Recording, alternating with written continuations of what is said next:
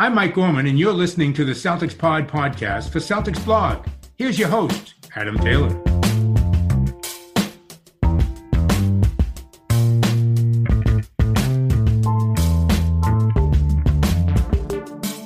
What's up, guys? Happy Friday. We're getting really close to the draft at this point. No Brendan. Brendan's somewhere doing something. I don't even know where he is today.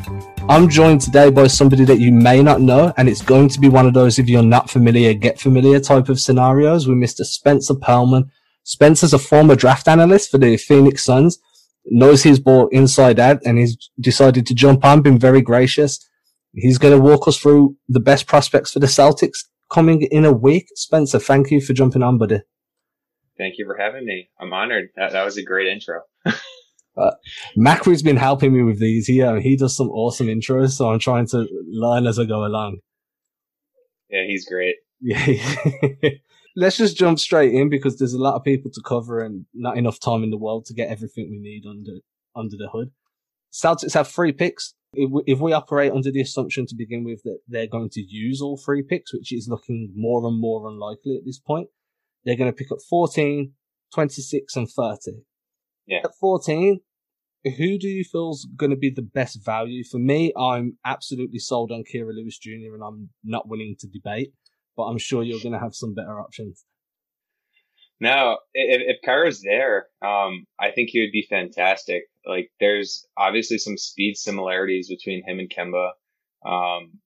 They both have the ability to pop off the bounce. I think Kyra's actually a little bit better defender at the same stage. Like, they're both small, but Kyra's ability to just kind of get back into play even after he's screened off, like his motor, his energy, his effort level is high. So I love that. I actually don't think he's going to be there at 14. I'm sorry to burst your bubble. Breaking my heart, man. Breaking my heart. Yeah. I think he goes top 10 when it's all said and done. If Phoenix keeps their pick, and if they don't trade for Paul, or even if they do trade for Paul, I think he'd fit in there perfectly. And if not, like if he does fall out of the top 10, the Pelicans, I think, is probably his floor. But I mean, with all the draft capital that the Celtics have, the one player that I really want to see them find a way to get, whether it's putting all 3 of them together or, putting 2 of them, maybe a future first, is Onyeka Okongwu. He's just he's my dream fit for the Celtics. And I say this as a Knicks fan, not because I want them to trade all their assets for somebody bad, but because it's it'd be such a good fit. Just the defense, the ability to really finish, not have to play Enes Kanter any minutes. It'd be nice. The one thing that kind of got brought up in the last podcast we did, it's been a few days, was if you trade up to get Onyeka Okongwu, you're instantly making him the highest paid big man on the Celtics roster, partly because they don't pay their bigs too much cash. And obviously, the higher up you draft him, the more money he's guaranteed over the initial contract. Is he good enough to live up to being the instant highest paid big on that roster? Is he good enough to oust Robert Williams and Daniel Tice in his rookie year and actually earn that money?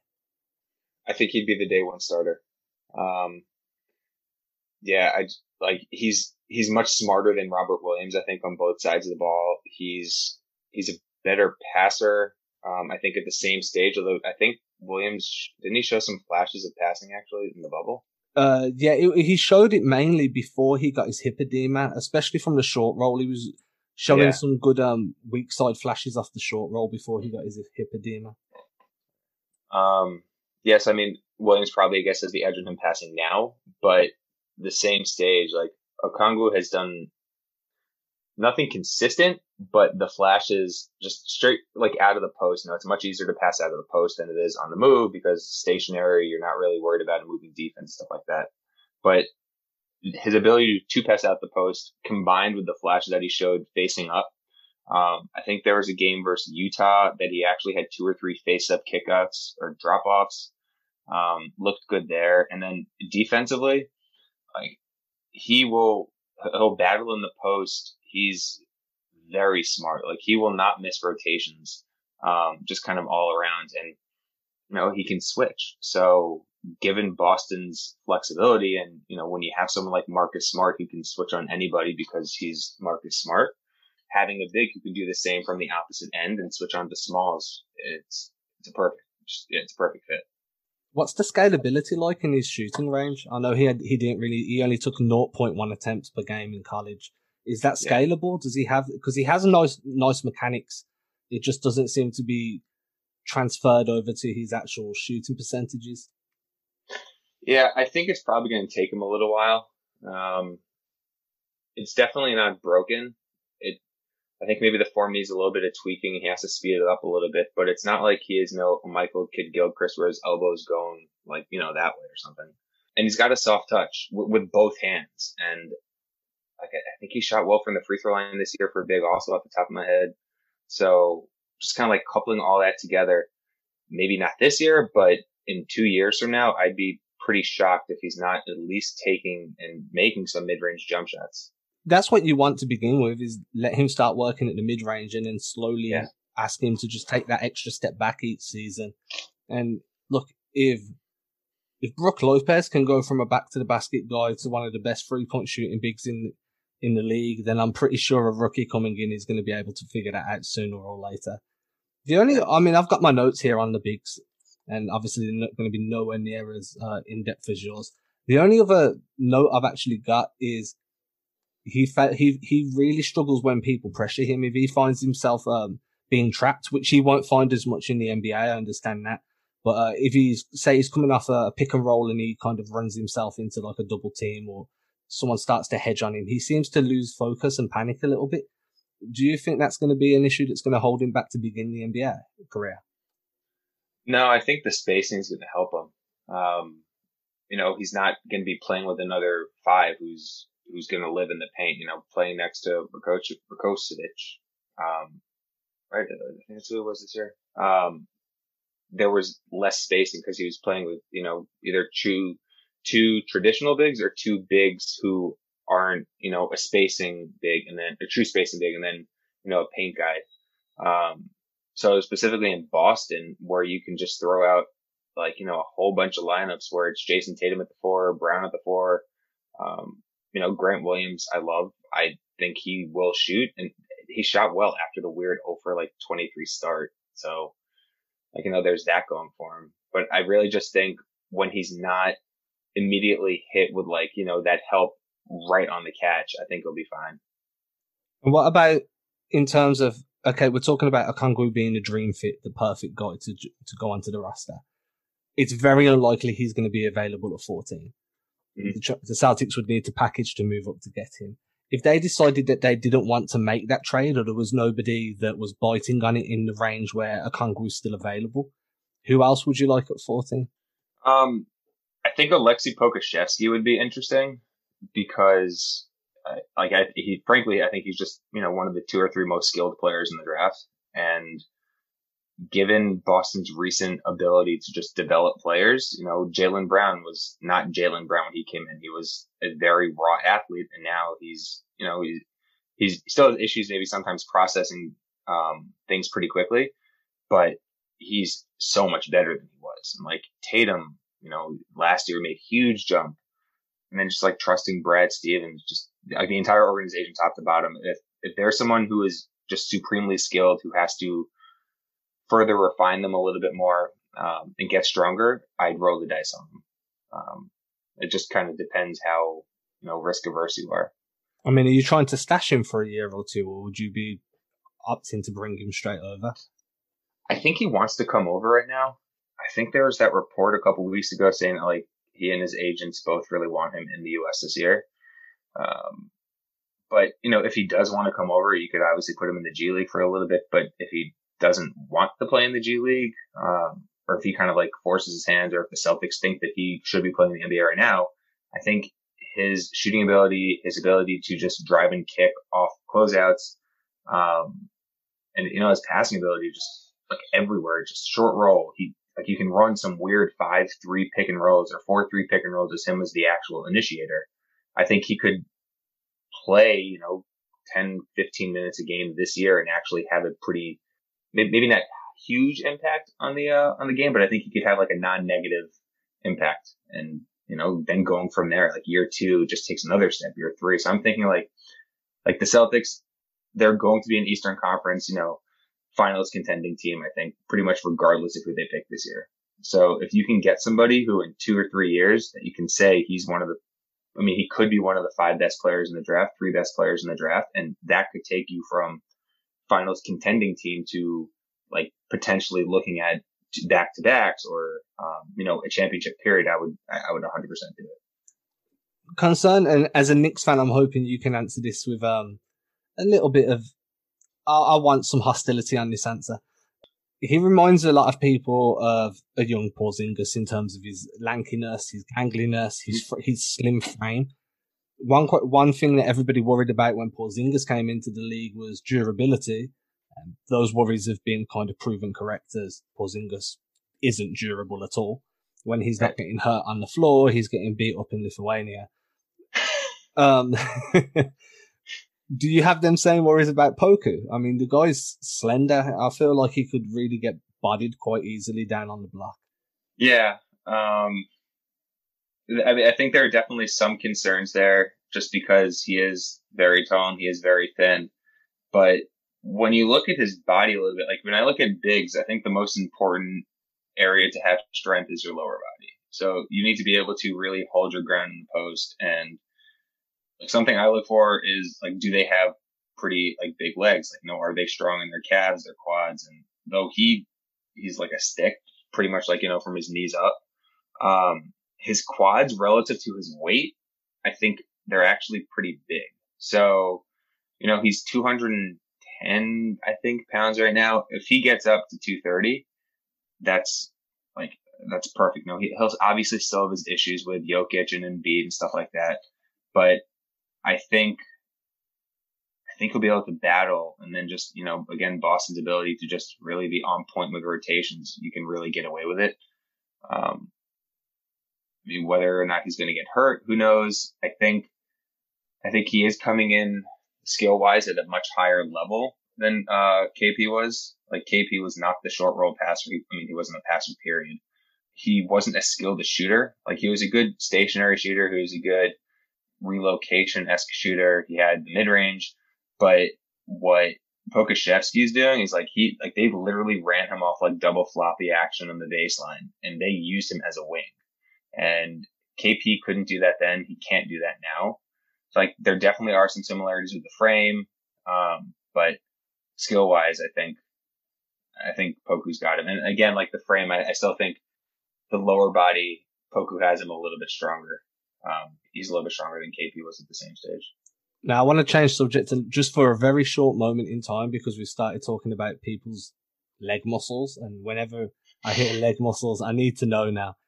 Are you shocked by Carson Edwards' struggles this year? Did you have him coming into the league and lighting it up, or do you think that he's a product of that March Madness run and now we're seeing actually what he's going to be in the league?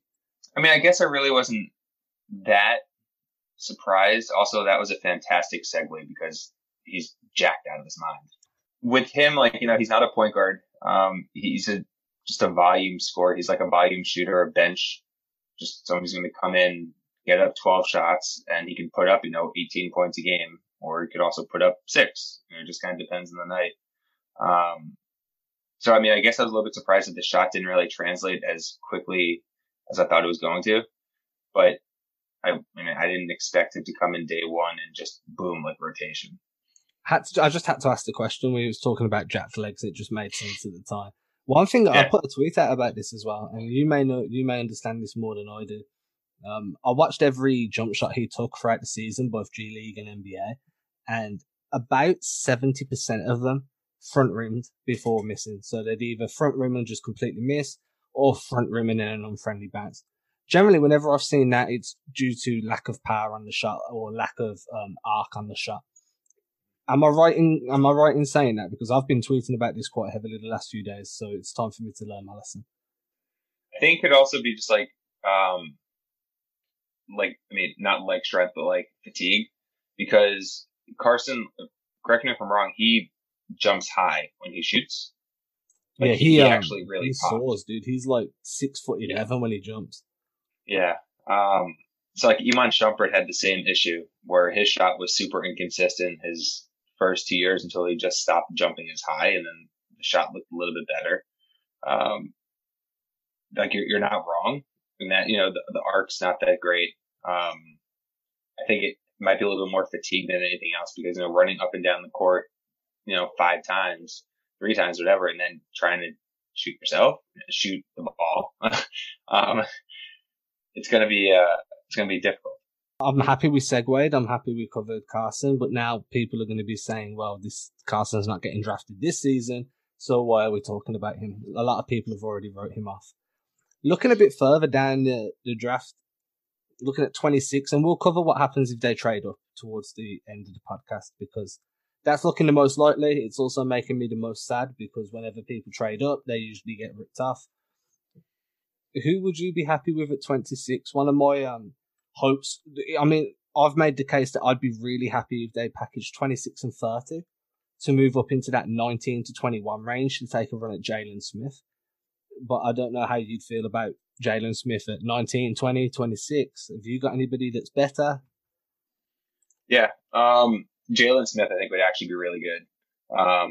He'd completely space the court. He's not a passer, so you'd have, I guess, a similar issue in some ways that you had with Ennis. Just like he's a play finisher, but the shooting is real, and he's another guy who's just not a straight up catch and shoot guy. He's a movement shooter. Like it's like a pin down circle type play that they ran him off the elbow. He caught the ball above the break and he just pulled immediately from 3. So that would add definitely another dimension. And defensively, he has to get stronger. He plays physically though. He does a good job using his leverage in the post. He knows how to, where to put your arm and use that, the lodge, and then, protecting the rim. He does a nice job rotating and using his length. I think you probably have to trade up to get him. I think 19, 18, that's probably around, where he could go, maybe a little bit higher.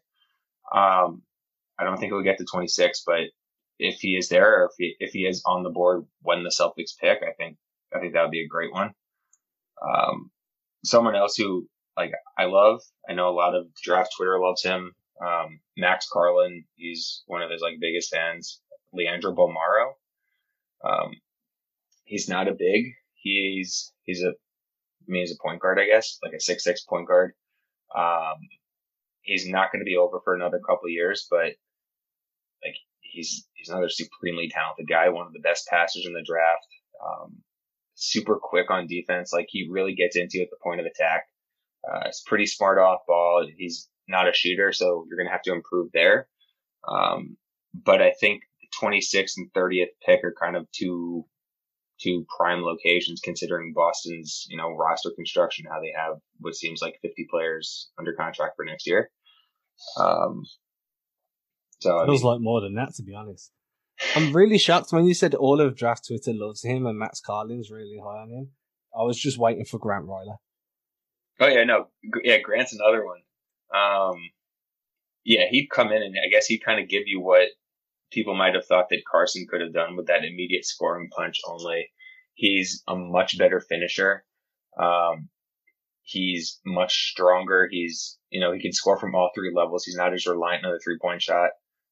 He's not the movement shooter that Carson was. Carson is, whatever. But Grant is, if he's there at 26, and if you want somebody who can come in and provide pretty much immediate minutes as a backup point guard, or you could put some weird lineups out with him at the 1 or him at the 2, Kemba at the 1, Marcus Smart at the 3, depending if you want to go small. He could definitely do it. Talking of guards, one that I remember the beginning of the season, which feels like it was 2, 3, 4 years ago at this point. One of the guards I remember seeing quite high was Cole Anthony, and he seems to just be in free fall at the moment in these mock drafts. A lot of people have him going in the early 20s, mid-20s. I'm pretty sure that at the beginning of the season I saw him projected as a high lottery pick. I may be wrong, but No, that's right. So, 1, what's going wrong with the dude? And 2, would he be worth taking a flyer around for Boston? I think with him, it was a few things. One, it was him quite possibly picking the worst school to play for his style. Because aside from which is like UNC having no shooters at all besides Cole. Like I think they shot 28% as a team outside of Cole's 3-point shots. They played with two bigs, neither of whom could space. So every time he would attack the paint, like, he was met by his own two teammates in addition to the guy who was guarding him and the two guys who were guarding the bigs. So like he had issues finishing, but it's understandable. But even when he was just going like 1-on-1, or if it was a 2-on-2 where maybe there was just one big in the paint and then his defender, he finished well. So I don't think the finishing is a major concern. I think the playmaking, he's not Cole. He's not LaMelo. He's not Killian. He's none of those guys. He's going to need, a big wing initiator next to him. But, at a certain point, talent is talent. And I think his ability to score both on the ball and off the ball, I think, you would just take that player, and, run. I think the conversation then between whether or not, Boston would pick Cole or Grant becomes interesting because, Grant was the guy on his team. Granted, it was a lesser conference, but he still finished at like an elite rate in college. The shot was real. Like he's not a guy who's just not a real playmaker for others, not a great passer. But like, at the end of the first round, you're looking for guys who can contribute. And I think Grant is a little bit closer there than Cole is. And actually, one more name who I'll throw out, and I think I've mentioned him on like any podcast that I've been on that has like a team picking in the late first, Malachi Flynn, San Diego State point guard. He's another guy who I think can come in day one and play. Like he's a really good shooter, really deep range. He's really smart on defense, really gets into you at the point of attack. He's really smart off ball. Two plays that he had this year that are just like ingrained in my head is he's playing weak side. They're strong action pick and roll. He rotates over to not like block or steal, but to box out the big guy because it was the smart thing to do. And that's something that that's like Boston culture, right? Like, it's like a Marcus Smart attitude. Malachi's another guy who I'd love to see in Boston. And, as a Knicks fan again, it would pain me, but it'd be really good. How about a guy that is coming straight out of community college that people seem to have completely different opinions on, whose name is very befitting for the level of player he's been facing up until this point? What about Jay Scrubb? Yeah, I wouldn't take him in the first round. Would you take him at the end of the second? Yeah, at the end of the second, I would take him. He wouldn't be at the top of my board, I don't think. Like, I'd probably still prefer a Sam Merrill, especially if I'm trying to win now. But Scrubb is like insanely athletic. Very quick first step. He can shoot off the bounce. He can shoot on catch and shoot. He's not a movement shooter. Fantastic finisher with his left hand in the paint. But he doesn't play defense. He wasn't really asked to, for what I understand, at any level. And then just the shot selection, there are problems there to where he'll take a pull-up contested jump shot from 18 feet, and it'll go in, or it can go in. But if you look on the right side of the court, you'll see 3 teammates wide open with nobody within 10 feet of him. So, he's a developmental guy. But the athleticism and the ability to shoot, you could roll the dice on that and see what happens. I'm a little bit perplexed at how he's going from community college straight to the league. I heard rumors that, and I'm not sure how true these are, that he's got a Division I offer on the table and he chose to turn that down to declare for the draft, which I'm not sure. Personally, I feel like if he could have done another year in college and really dominated, he might have fought his way into the low end of the first round. But yeah, Louisville, right? Louisville? Yeah, Louisville, yeah. Yeah, I mean, that happened. I think he actually signed his letter of intent and everything. If he doesn't get drafted, if he goes undrafted, can he still declare for Louisville at that point?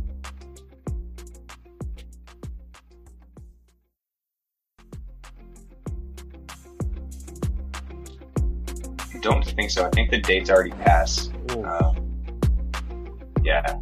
I mean, I think that's a rule that should change. Like, you shouldn't penalize the player if they don't get drafted. Everyone's entitled to go back to school and get their education. I get that. Now, when we were talking and when you were giving me your opinions on Scrub, which I just had to get, I popped onto Tankathon to see where Malachi Flynn is actually mocked to go. And he's 26th to Boston, which is awesome. I'm going to have to do some diving into him because he's not somebody I'm too familiar with. Now, somebody that I am familiar with that could go at 14, could be somebody that Boston are looking to move up for. I really, really, really hope not. Is Precious Achua, who, in my opinion, and I don't know how you feel about this, is the biggest bust risk out of the big men early in the draft.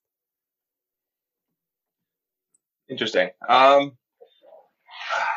don't know if I'd call him like a bust risk, although I guess it would also kind of depend on your expectations, and even more than that, what his expectations are. Like, he's very athletic. He's very strong. He's very long. Like, he has the measurements of pretty much a center, in terms of like length, and he's 6'9" and change, I think. Maybe with sneakers. But, if he thinks that he's more of a wing, and if he tries taking guys off the bounce the way he tried this past year, I can definitely see him just maybe not flaming out, but he goes from a potential starter, if he were to buy into his role, to a guy who's going to be maybe your second big off the bench. I hate comparisons, but if I had to give one for him, it would be like a Jeremy Grant type. It's where, like, Grant might not be a perfect fit in every offense, but because Denver's offense allows for him to slash, and because he has so many playmakers around him, or, play creators, he's able to flourish. But yeah, I mean, I wouldn't trade up at 14 to get him. If he's on the board at 14, depending on who else is available, I'd think about it.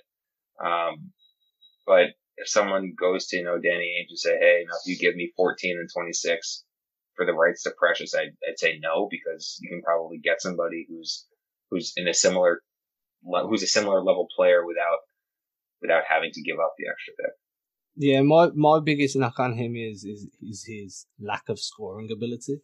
I feel like that's going to be a big issue for him at the NBA level.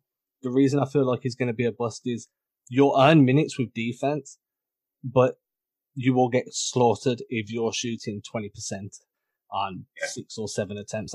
When I say bust, I use that word quite liberally, so I still feel like he'll have an NBA career, but I do think that he's going to be the guy that gets the most media heat to start the season out of the rookies. I'm not very high on him.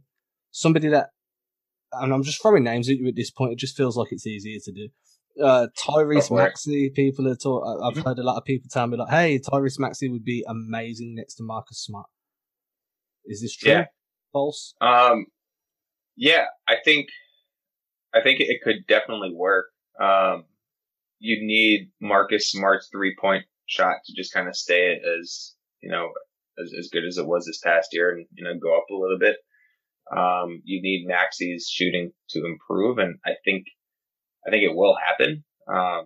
His form's good. The issue with him is that, as he's bringing the ball up, he's shooting from here. He's blocking his eyes, and then he's shooting out.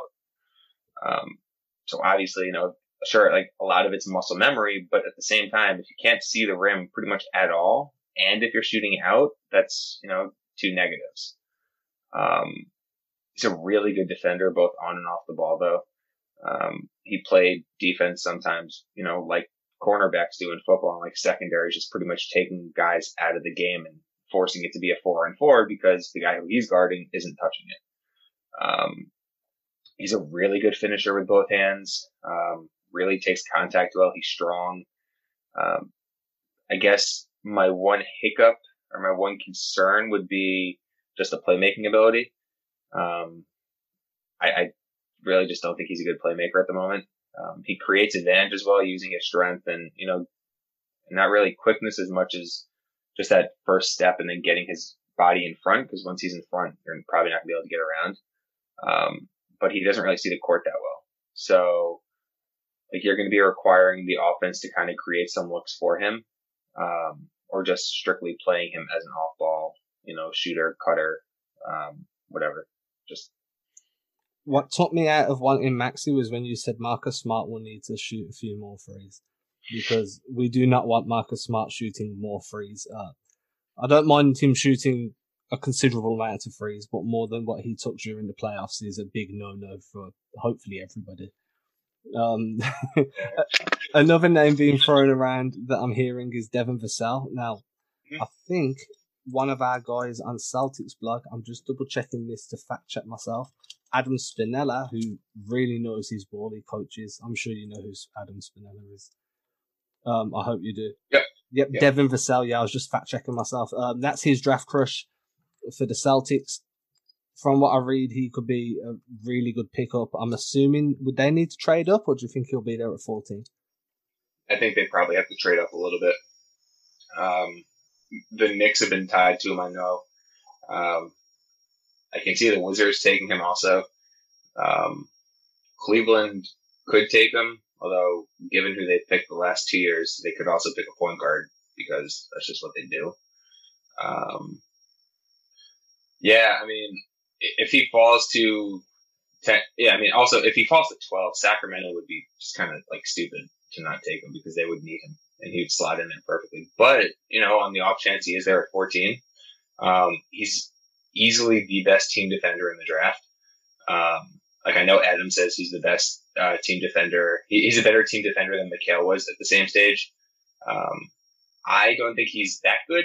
I think Mikal is just his length and just his pure playmaking ability off the ball might have been a little bit better in terms of deflections and just straight up taking passes away.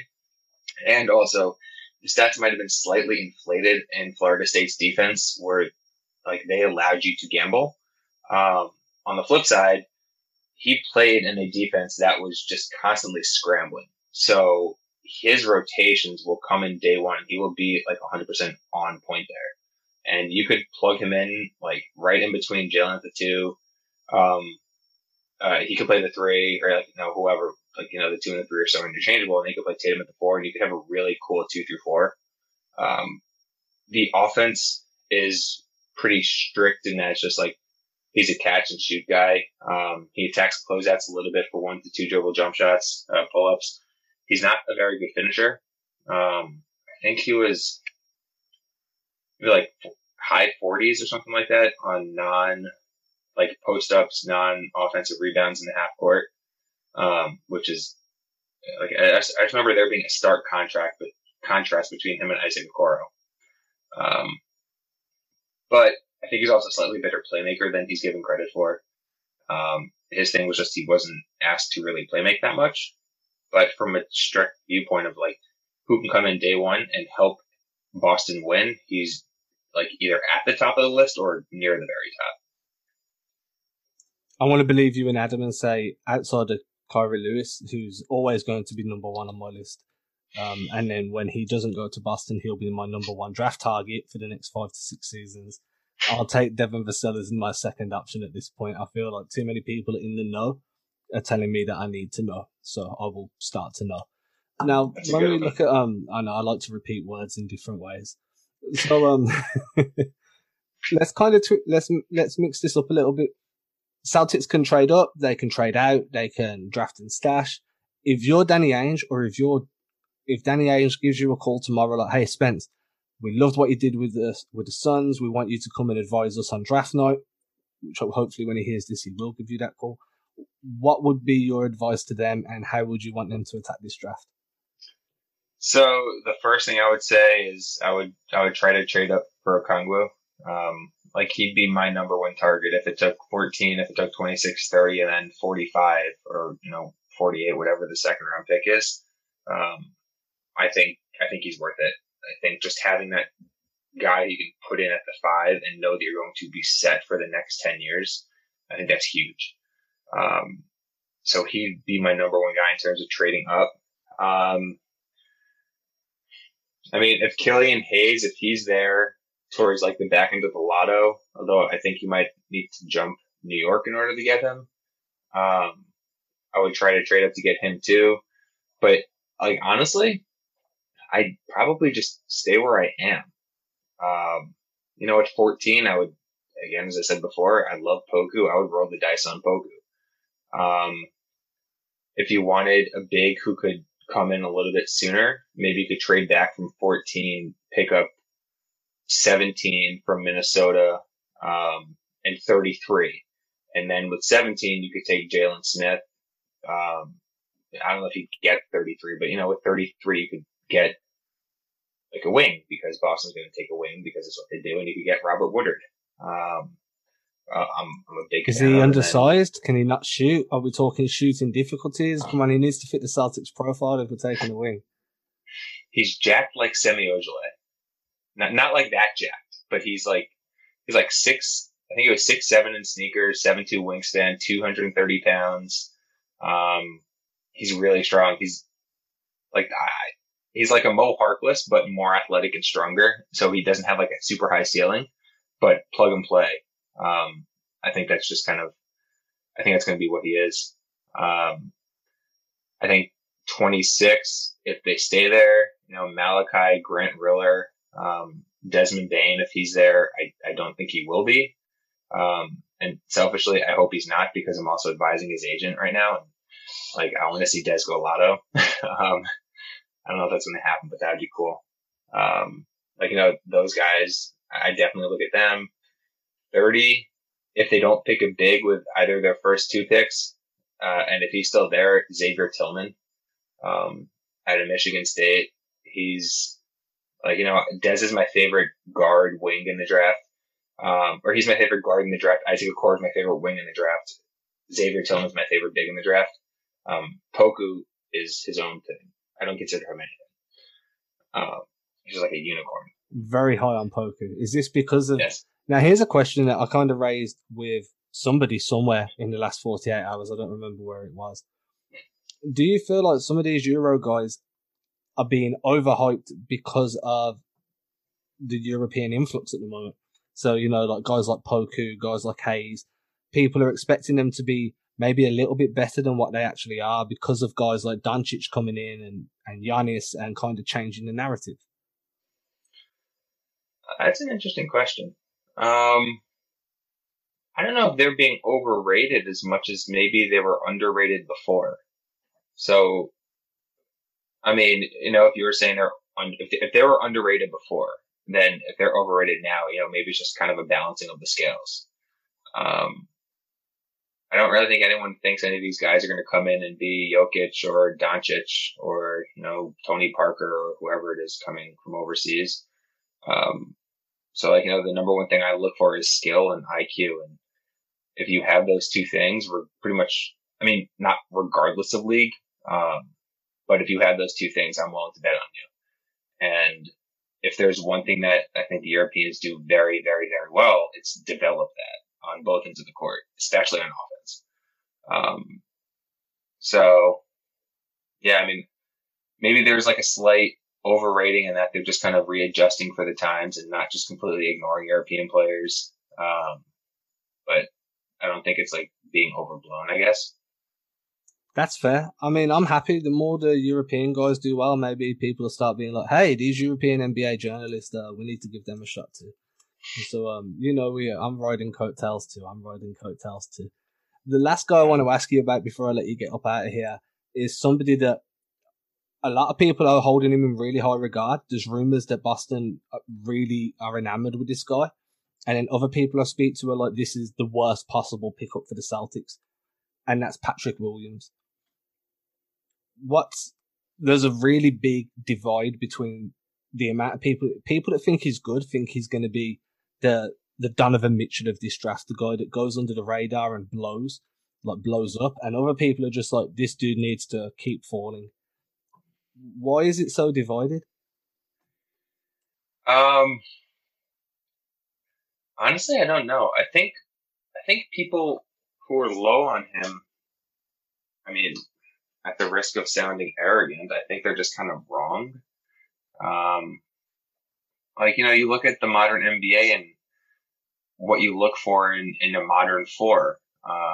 mean, like, he can probably play 3 in a pinch. I don't really think he moves well enough to do it full time. But someone who you want to just put at the 4, you want him to be able to hit jump shots and catch and shoot, space the floor a bit from 3. Can Pat Will do that? Yes. You want him to be able to, when closed out on, to either pass on the closeout or to take a 1-2 dribble pull. Can he do that? Yes. Can he create a little bit out of the pick and roll? Yes. And like, I think maybe that's the most undervalued, overlooked aspect of his game, because he wasn't asked to play that major playmaking role in Florida State's offense. But he had like perfect, and I mean like perfect, like whip passes going downhill. It's like either corner that you don't see very often. And when you're doing that at 6'8", 240, that's something that's going to pop. And then on top of that, like on defense, you know, he maybe switch just a little bit. Like, I don't really want him switching every possession, because then you're just going to ask for your help defense to be pretty much perfect. Because he's not like slow footed. He's not light in his feet either. He's just kind of like a little bit heavier, I guess, than you would imagine. Not like he's fat, but like, you know, he's a little heavier footy on the lower end. Yeah, it sounds like my Assassin's Creed when I'm trying to creep around and I'm getting caught out. I know what you mean. Yeah, but like he's a really, really good rim protector. So like I think there's a very small chance he fails. I don't know if he'll ever be an all-star.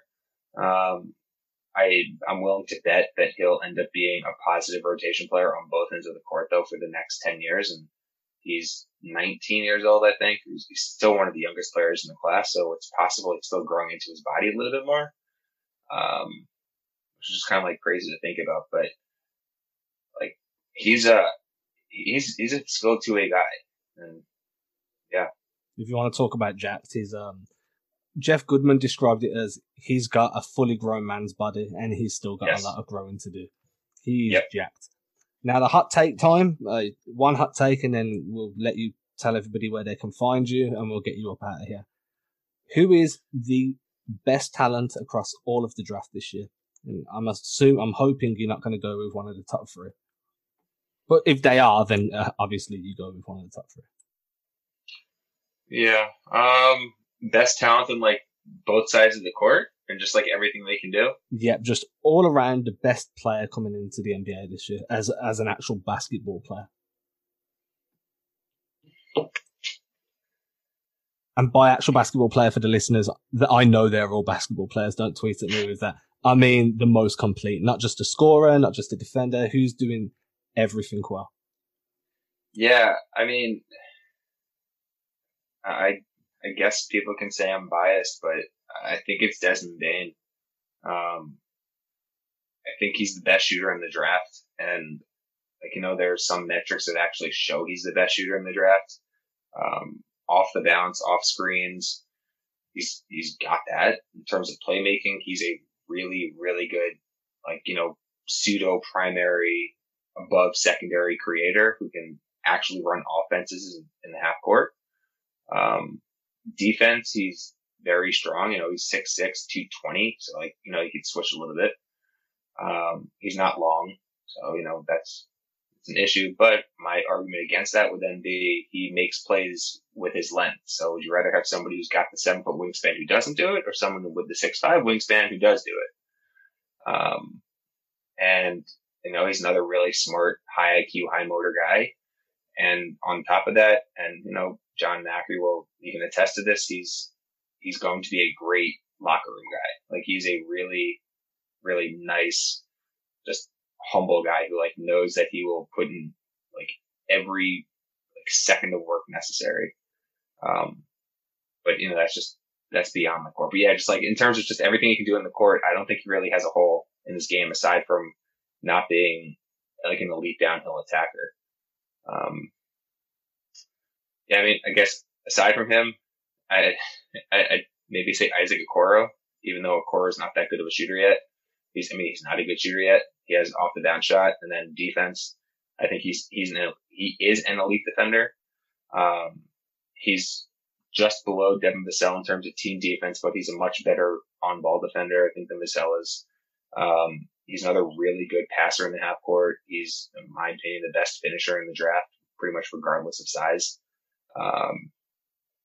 Just whether or not that jump shot can come. So, those two. We'll forget that you mentioned that you're draft advising for Bane, and we'll take that as gospel that he's. And honestly, jokes aside, I believe you. A lot of people seem really high on Bane, and if you can shoot, defend, and you've got a little bit of strength to you, and there's scalability in some of your rotations and some of the ways that you can facilitate for guys, and other ways you can start working angles to get better at being a downhill attacker, then to me that seems like a no-brainer if you can try and pick him up in the mid first round. Now, this is the fun part at the end of the show. Spence, where can everybody find you and follow what you're doing? Yeah, everybody can find me at SK Pearlman on Twitter, and I have, I think, 40-ish scouting reports from this year's draft up on the Stepien. They're all a couple thousand words plus, but there's a summary page if you don't want to read the whole thing. So I would check those out. And that's it, guys. Spencer, thank you for jumping on, buddy. I'm sure everybody's going to enjoy this. I've learned a bunch. I'm still keeping Kira Lewis at number 1, but Desmond Bane is now my number 3 behind Pat Williams. Precious Achua can stay at the bottom of the list. Guys, you can catch us again. You can catch us again on Monday, guys, as the draft draws closer and I figure out what we're going to talk about that we haven't already spoke about between now and then. Have a good weekend, everybody. Stay safe.